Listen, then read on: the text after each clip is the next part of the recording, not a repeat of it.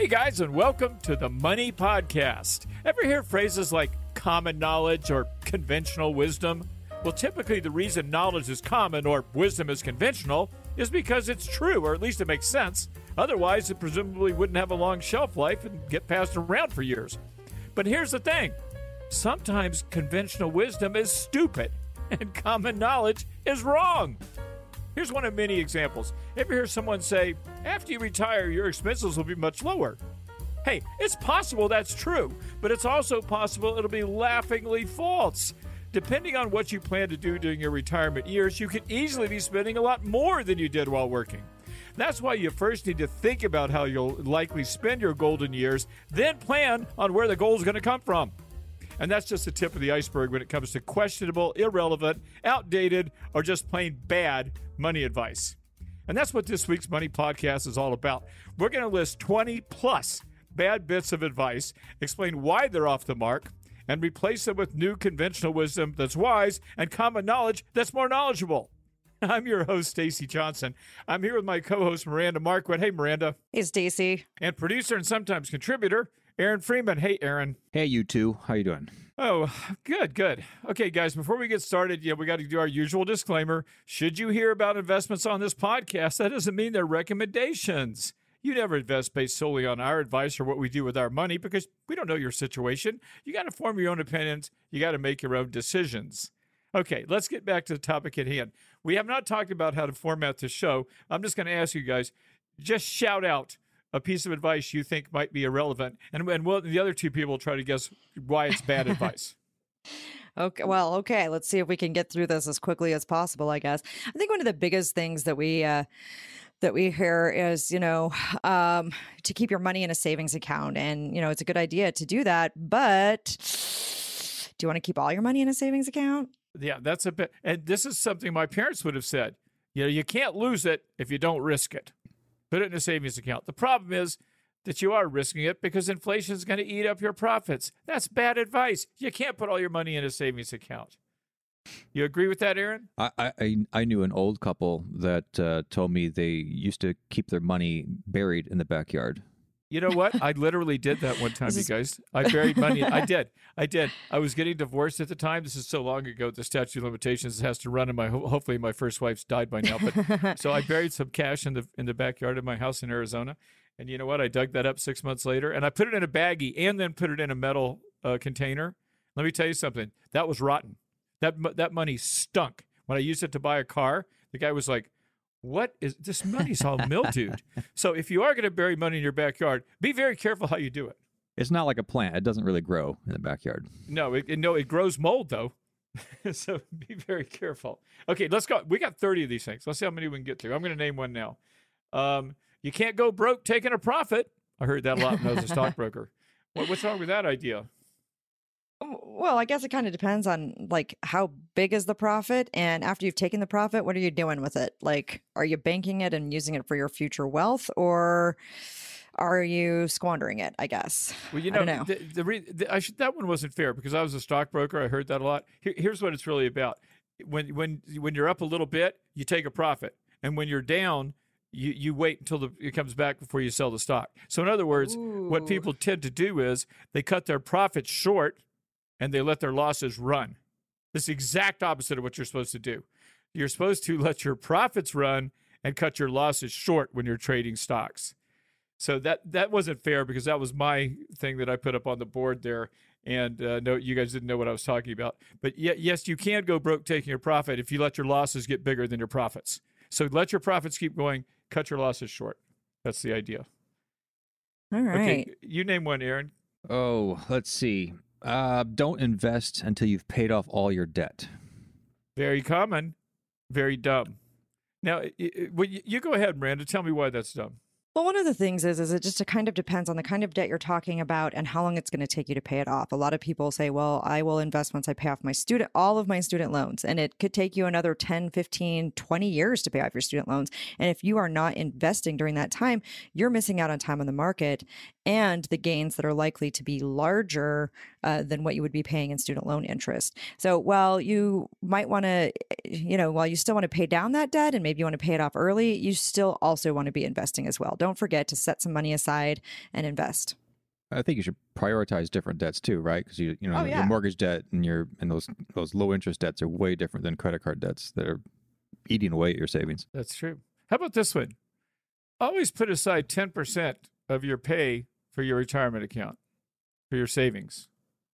What's wrong with that? I mean, I think the situation changes over time, right? Like for some, at some point, it may not be enough, right? It may not be enough for your savings, and then later on, if you have been consistent, you can actually taper it off. You may have already met your goal. So, I mean, it's just one of those things. Like most one you size actually fit should all. save as much as you possibly can, right? I mean, you might want to save twice as much. You might even save 20% for retirement. Depends on how much you make. Right? But just to say, I mean, if you're making $500,000 a year and you're living in a low, place with a low cost of living, maybe you should be saving 50% of your income. But you might go, well, I heard that expression. You only need to save 10%, so I think I'll just blow the rest. I mean, save as much as you can, for crying out loud. Well, but I also think too, on the other hand, like if you're meeting your goals and everything else, maybe you don't need to set aside 10% of your income. Well, and that anymore. brings up a point, Miranda, because a lot of this stuff here isn't necessarily stupid advice that we're going to say. It depends on the situation. Right. See, that's why a lot of the stuff is that way. So, and I'm glad you brought that up, because you're right. Really, what I'm trying to say with a lot of these things is that it just depends on what your situation is. Nothing is universally true. Just like the example I gave when I was doing the introduction. Your expenses probably will go down as you get older, but they don't have to. Don't assume they're going to. I mean, if you're sitting here going like, I'm going to go around the world, flying first class when I retire, and it'll be cool because my expenses will go down after I retire. Well, no, they won't. So just don't take things for granted. Question some of these things, even though they may be true. You got another one, Aaron? People always say, buy a home. It's a great investment. It's one of the single most investments you should do. That's not always true. I know that the answer to this is why this isn't conventional wisdom, because the house really is an investment. It's a place where you live. But the truth is that I've made lots of money in living in houses too. I'm still not going to call it an investment, but the house I'm living in right now has gone up hundreds of thousands of dollars for what I paid for it. Granted, I put a lot of money in it. But I do think paying a mortgage is kind of a forced savings plan. So, let me turn around and throw something right back at you. Don't buy a house. Here, this is conventional wisdom. Some people's conventional wisdom. Don't buy a house, rent, and invest the difference. Right. That became popular after the big real estate crash of 2008. I think that's BS. What do you think, Miranda? Oh, Miranda agrees with it. I forgot about that. Yeah, we're good there. We're good there. So you think that is good? Do you think that is smart? Yeah. I mean, once again, yes. Depends on your situation and where you're at. But yeah, don't make assumptions that like it's gonna turn out exactly how it turned out before, or that what's gonna work for one person is really gonna be the thing for you. Well, there's a perfect example of conventional wisdom that may not be wise depending on who you are. Because you and I are both brilliant, and yet we disagree on this point. I think you do want to buy a house, unless you're going to be moving around. If you're going to be sitting still in a place with growing job opportunities and rising real estate prices, I think you should buy a house. You don't. So, and we're both, and neither one of us is wrong. Right. Yeah. And I just think it just sort of depends on where you're at. And, I actually may decide that to buy the house I'm living in right now. We're going to see. Run in some numbers. Here's one that drives me crazy. You know what? You got to keep that mortgage because you need the tax deduction. Most people don't even take that tax deduction. It's not big enough for most people to overcome the standard deduction. Yes. And well, it's always killed me too, because I'm an accountant, right? So I learned taxes at an early age. And people will say well, Stacey, that's tax deductible. Or here's another example. They'll say, the rich people aren't going to hire anyone because the taxes are too high. Well, and I do hire people.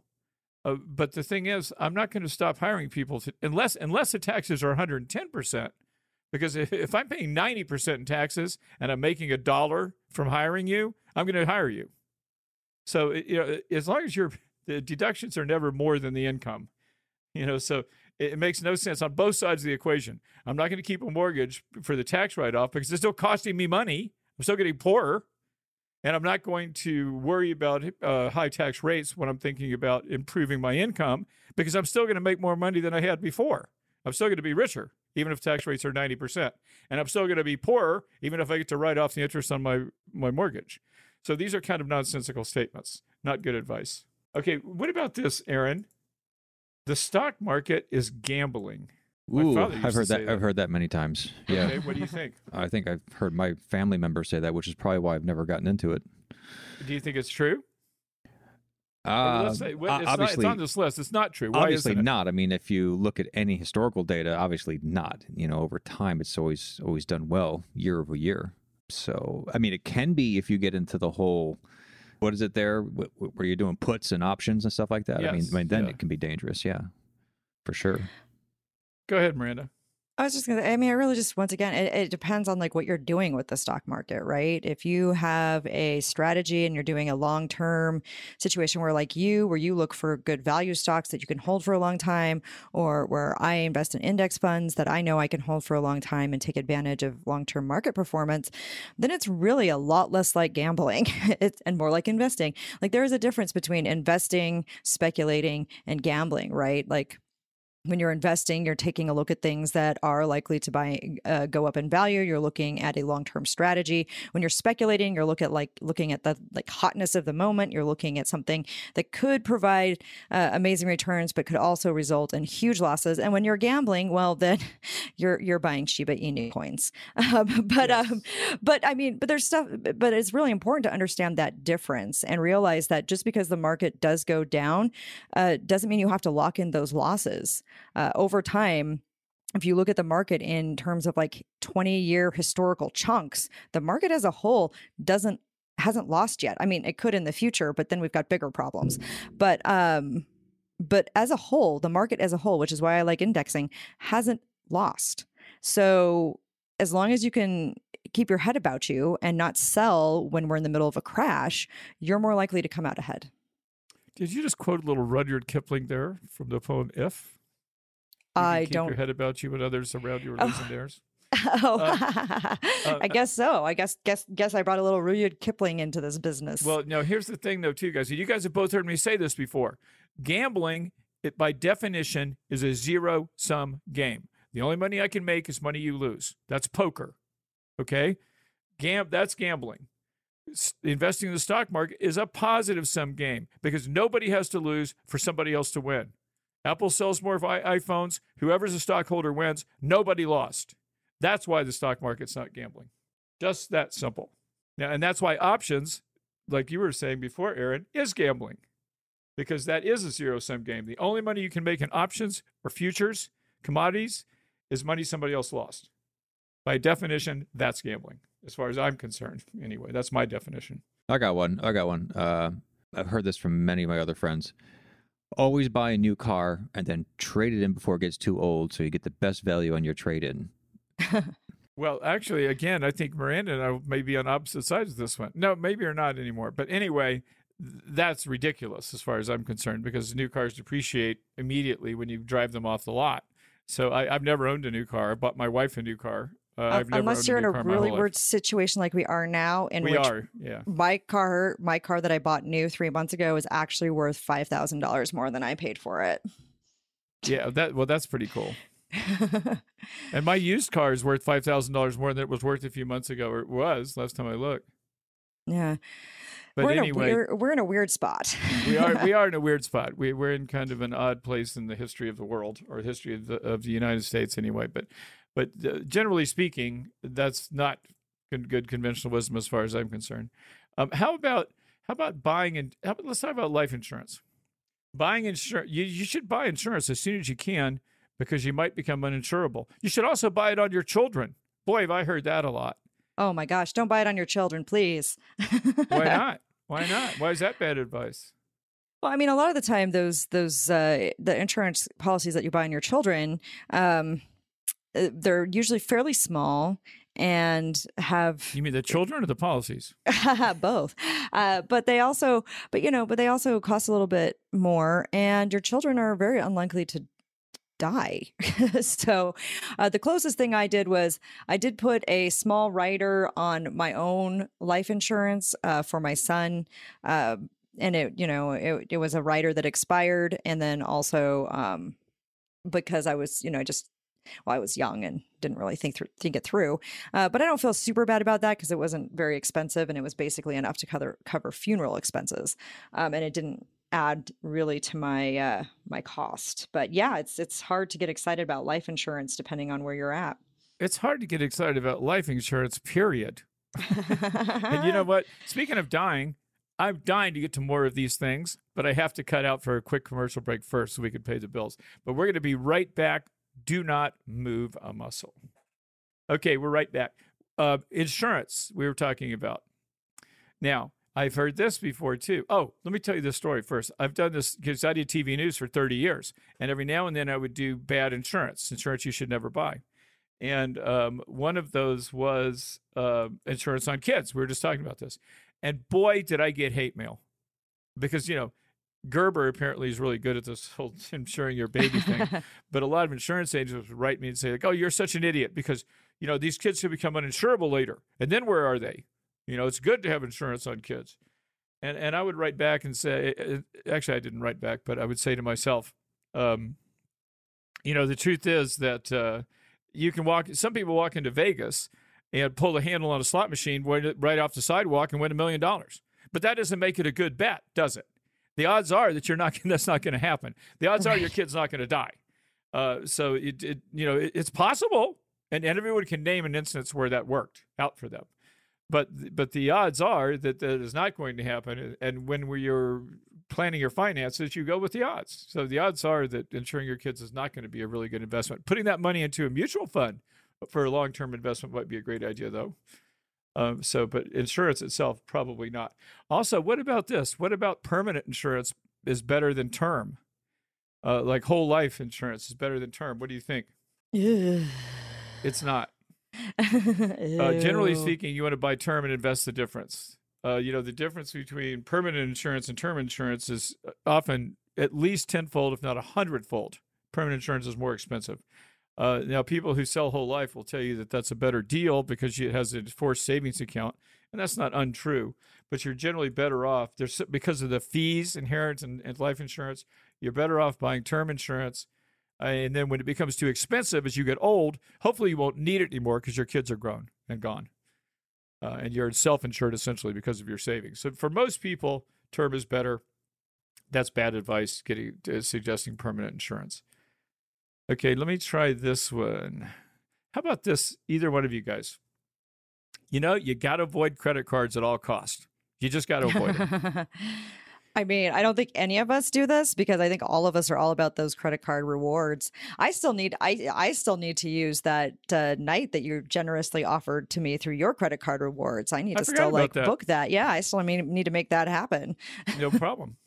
It's right here for you. And there you go. That's a really good point. I mean, if you can't manage credit cards, hell yeah, don't use them, obviously.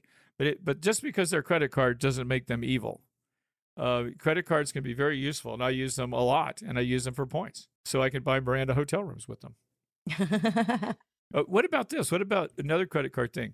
You should close your unused credit card accounts. That's a no-no, isn't it? It is a no-no, unless it's costing you money, because part of your credit score is based on your credit history. The longer your history, the better. So if you don't want to use it anymore, don't use it. Throw it in the back of a drawer and forget you own it. Yeah. If you got an annual fee credit card, though, you're not using, you should toss it. What's that? If you have an annual fee credit card you're not using, I mean, you should get rid of that for sure. You should. You could, though, Aaron, you could call up the credit card company and say, I'm going to get rid of this card unless you don't charge me the annual fee. Yeah, you could try it. Generally speaking, yeah, you don't want to pay an annual fee just to keep that on your credit report. But there's no point in closing it, providing you have the discipline to just throw it. You could cut it in half. You just don't have to, just don't formally close it. And it'll be better for your credit history. A little better, not a big deal. How about this one? This is something you and I have, I think we've disagreed on before, Miranda, maybe not. The FIRE movement. You should retire as soon as you can. What does FIRE stand for again? Financial independence, retire early, right? Yeah. So retire as soon as you can. What do you say? Is that true or not? I mean, yeah, once again, like, I mean, I think it goes back to like, what is your definition of retirement? How are you doing things? A lot of people in the FIRE movement have like shifted more toward like financial independence, the idea of, doing what you can to design a life you want without necessarily having to work if you want. Like another subset of that is like what's being called work optional, where you can be like, oh, well, I want to do work that appeals to me or that I find interesting, but I don't, without having to rely on a soul sucking job. So really in the end, I mean, I really think that it's about like figuring out what you want out of life and then figuring out how to get it with using your money as a means to that end. And so like if you want to retire early, cool. If you don't really care if you retire early, like there's a whole subset of FIRE called slow fi, where you're supposed to like take your time and everything else. You don't have to worry about retiring early. Of course, that just turns into regular retirement. So whatever. But, it's just a kind of a way to kind of tweak it and figure out, okay, what matters to me? What are my priorities? And how does my money work into that? Yeah, and I think that's true. I get resentful about this whole FIRE movement because I just think it's stupid, because everybody's always, basically the bottom line is this: be able to retire as soon as you can, but don't retire. I mean, that's just nuts. And in fact, the people who are pushing the FIRE movement aren't retired because they're pushing the FIRE movement. So the whole thing is just ridiculous to me. But you want to be able to retire you want to be able to retire. In other words, you want to do what you want to do, not what you have to do. That's what I say in the books that I've written about this topic. I can do what I want to do. I'm not doing anything that I don't want to do now because I've saved enough and I'm old enough but I don't want to retire. What am I supposed to do? Water the grass? What I want to do is do something that makes me feel alive, like what I'm doing right this second. So to me, this retire as soon as you can is ridiculous. Wrong. Okay, now how about these two? Social Security. These things are the diametric opposites. One conventional wisdom is wait and take your Social Security at age 70. Then there's also this one: take your Social Security as early as you can get it. Which one's true, or is either one true? And well, once again, right? Like what we've been saying this whole time, it depends. Yes. On your situation. Like if you because there are some people who are like, oh, well, wait. Well, what happens if you need the money now or if you die or something like that? Then it's like, well, then you missed out on it. You're going to get the same. They base your Social Security benefits when you start taking them based on, these actuarial tables and all the things. So the idea is eventually you get the same regardless of when you take it. So it's all about when you need it and whether you think you're going to need that bigger monthly payment later or not. You're absolutely right. And there are some people who should take Social Security the instant they can get it. And there are some people who should take it as I'm waiting till 70, I think. I just became eligible this month, actually, now that I think about it. But I'm still working. I don't need the money, so I'm going to wait. And hopefully it'll work out for me actuarially because I'll live long enough to appreciate that extra income. But there are some people, I tell this story. I've written about this before. One of my best friends I grew up with, James, he called me at 59, I think. This isn't a Social Security story, but it's a retirement story. He said, Stacy, I can get my retirement now. It was from a union, wasn't Social Security. But it's going to be way lower than if I wait till I'm 65, and even lower still if I wait till it'll be higher still if I wait till I'm 70. And I said, James, take it. And you know why I said that? His father died at 45. His mother died at 55. His siblings were all dead, and he was 58. I'm sorry, 58. And 6 months later, I was giving the eulogy at his funeral. So for some people, you take Social Security as soon as you can get it, and for some people, you don't. Right. Okay, so both those things could be true and both could be false. Okay, you know what? Here's something I've done a million times. Hold your profitable stocks until that gain becomes long-term.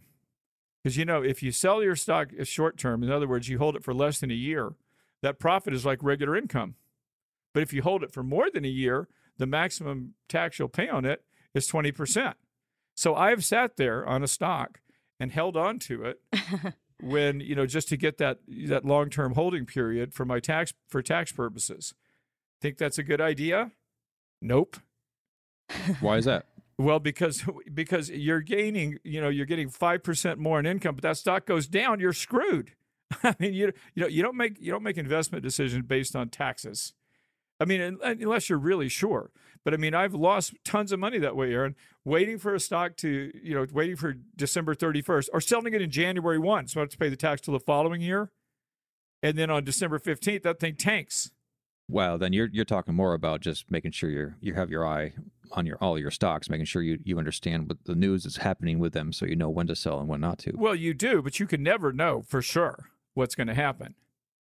And if anyone listening listens also to our twice monthly podcast where we detail all the investments we made and stuff, I'll have a story to tell on the one we're about to do in mid-October, because I bought a stock on Friday. And it doubled.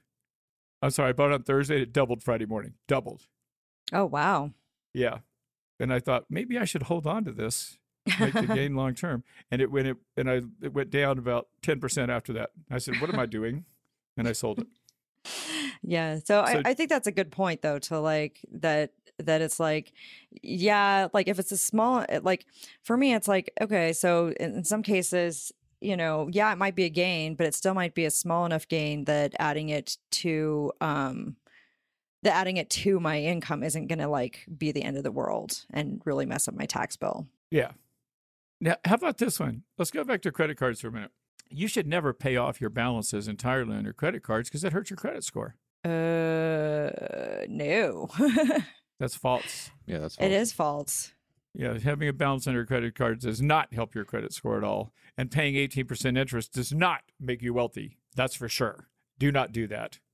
And it really does not work.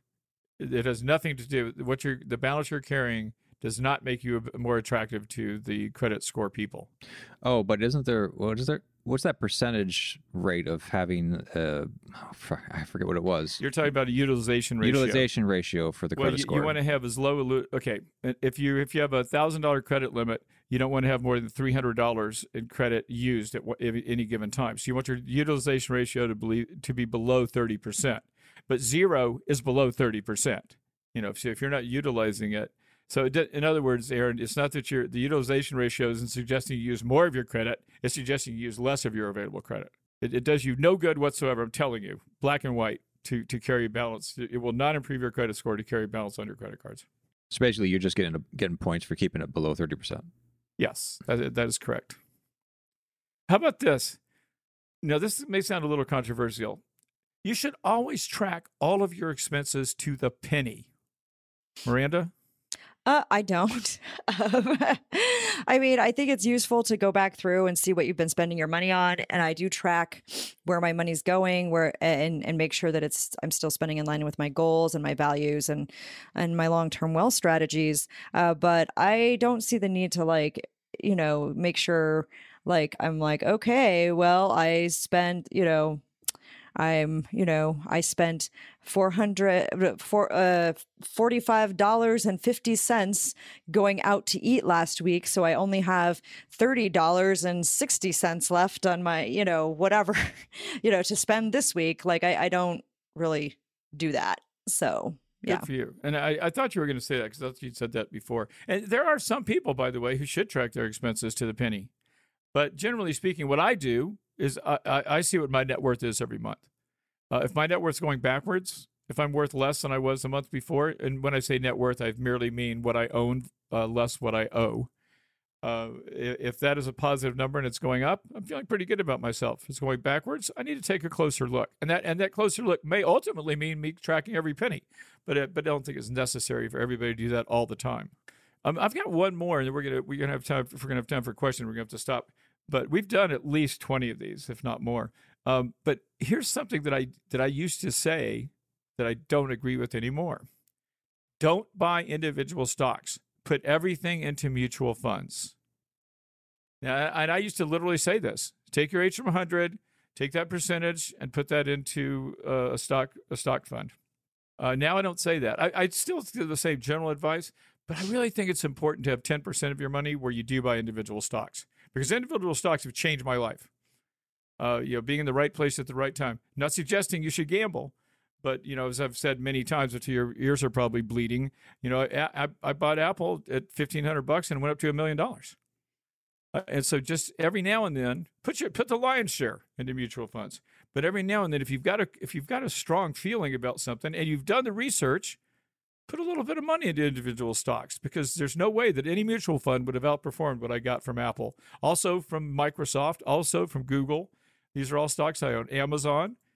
And these have vastly outperformed mutual funds. So I think it's important to have a little money in individual stocks. What do you think about that, Miranda or Aaron? Oh, yeah. I think individual stocks are usually do better than the ETFs. Well, I mean, ETFs are individual stocks. Well, they're a group, but I mean, as far as growth, sometimes you get pretty lucky with the individual companies. You can. And I think, now remember, I want to be clear, 90%, fine. But take 10%. If you have the interest in it enough to do the research behind it, I think you should buy individual stocks periodically. Well, we've talked a lot about debt and investing in stocks and homes and stuff like that, but we haven't talked too much about making the money in the first place. And this is something that I've said a lot in my life, and it's going to work conferences or going to attending events and stuff where you're doing a lot of meet and greet, whether it's people in your own industry or just new people. This is something I've always said, it's stupid. Why do it? And a lot of people were like, oh, God, I got to travel. I got to go to hotels. It's kind of a pain in the ass. Even though now COVID, we don't do it as much, but I think it'll come back. But I think they're more important than people know. I've come to realize that whole meet and greet, putting a face with a name with people goes a lot further than people think it does in exchanging of ideas. Oh, yeah, for absolutely sure. Right. I regret sometimes because we don't have an office, and I regret that sometimes that we don't do that. But that's made a lot of difference in my life. Meeting people in person has made a lot of difference. Okay, I'm going to say one more thing, and then unless you guys have something compelling, and then we'll answer our question and we'll be done. But this is more of a bumper sticker than it is conventional wisdom. But it just annoys me to death. The one who dies with the most toys wins. Have you ever seen that bumper sticker? Maybe. You have not? Well, it just annoys me to death because, it implies that material possessions are the most important thing. And I know we're all in the money business and money is important. But the one who dies with the most toys wins is the exact opposite of the way life is. Because let me tell you something. When you're on your deathbed, you will not be thinking about the money you had or the things you had. You'll only be thinking about the people you knew and the love you put in the life you put into other people's lives and the love you took away. That's the only thing that matters in the great scheme of things. And anybody who suggests otherwise with conventional wisdom or not is wrong. I can assure you that. Sounds like a quote that came out of an ad agency from the 1950s. Right? Yeah. Okay, we have one question really quick. You don't have to prep for this. I don't think you saw it in advance, Miranda, but you don't have to prep for it. This is from Linda. I have recently established my own dog grooming business, and in the 4 months since I first accepted clients, it is doing quite well. Good job, Linda. Yay. I really need a bookkeeping application on my computer to keep track of expenses, clients' info, and appointments. I'm familiar with Quicken, but am quite willing to learn another application. What would you recommend? All three of us are self-employed. What do you use to keep the books? So I actually use my accountant, but he uses QuickBooks. So basically, I am set up on QuickBooks with my accountant, and my business credit card, my business accounts are all connected there. So it's all easy to manage, and it's just very easy and takes care of it. And then my accountant uses the information to do my taxes every year. That's interesting. It's very easy. But yeah, I do like QuickBooks just because it is easy to manage it. And if you do have an accountant, they can help you do that even better. What about you, Aaron? What do you use? I know what you use. You use Sonia, his wife. I use my wife, yeah. But she does use QuickBooks, and she's actually been thinking about moving over to the online one, which has a monthly service fee. Yeah, we've never talked about this before. But if you use it a lot, I use the online one. That's a write-off if you're using it for business. Yeah, I was going to say, I use QuickBooks, online, and it's easy because it's just automatic, just pulls it all in. You know what? I'll tell you guys something. And it's with you wherever you go. I started using QuickBooks in 1991. It was a DOS-based program, and I'm still using it now. And I'll tell you what, I am not a fan of Intuit. QuickBooks is fine. It works. I have no problem with it. I've used it for, 30 years. But you know what it is? Stupid expensive. Yeah. I used to pay $75, and you'd buy QuickBooks $19.99, and you'd use it till 2004. I mean, because it didn't wear out. And now I got on this thing where you can the online version, and I did that so because somebody across the country can also look at it. And you know what? I just got the bill for it the other day. I want to say, I don't want to exaggerate, $600 for the year. A year. I mean, come on, guys. So and they try to sell me stuff all the time. Use our bookkeeping service. Use our tax service. Use our 1099 service. I mean, and I obviously do my own books because I'm a CPA. But the bottom line, Linda, use QuickBooks. If you can get a version that lives on your computer, you don't have to pay the stupid fee for the online version. I would suggest doing that, and I would also suggest not getting the deluxe version.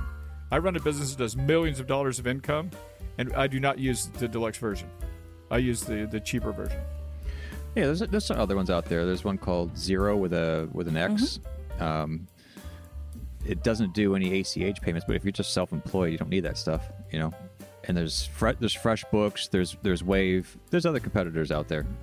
Just got to research it. Well, but as it turns out, all three of us use QuickBooks, so yeah. There must be a reason why. I think you just use what you're familiar with, and it's hard to change. That is true. Okay, I guess we are now out of time. Are we, Aaron? Yep. Well, let's close her up.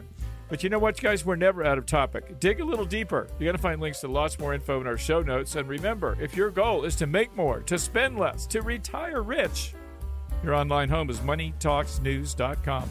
And don't forget to check out Miranda's online home as well. That is Miranda Marquit, MARQUIT.com. If you've got a question, comment, or topic you'd like to suggest, tell us about it. You can email us at hello@moneytalksnews.com. That's hello@moneytalksnews.com. And one last thing, if you appreciate what we do, then do something for us. Subscribe to this podcast. Takes you 2 seconds. Really helps us, though. So if you like us, show us. And subscribe and tell your friends, too. I'm Stacy Johnson. And I'm Miranda Marquit. And I probably did every bad thing on this show. Thanks for hanging out with us, guys. We'll see you right here next time.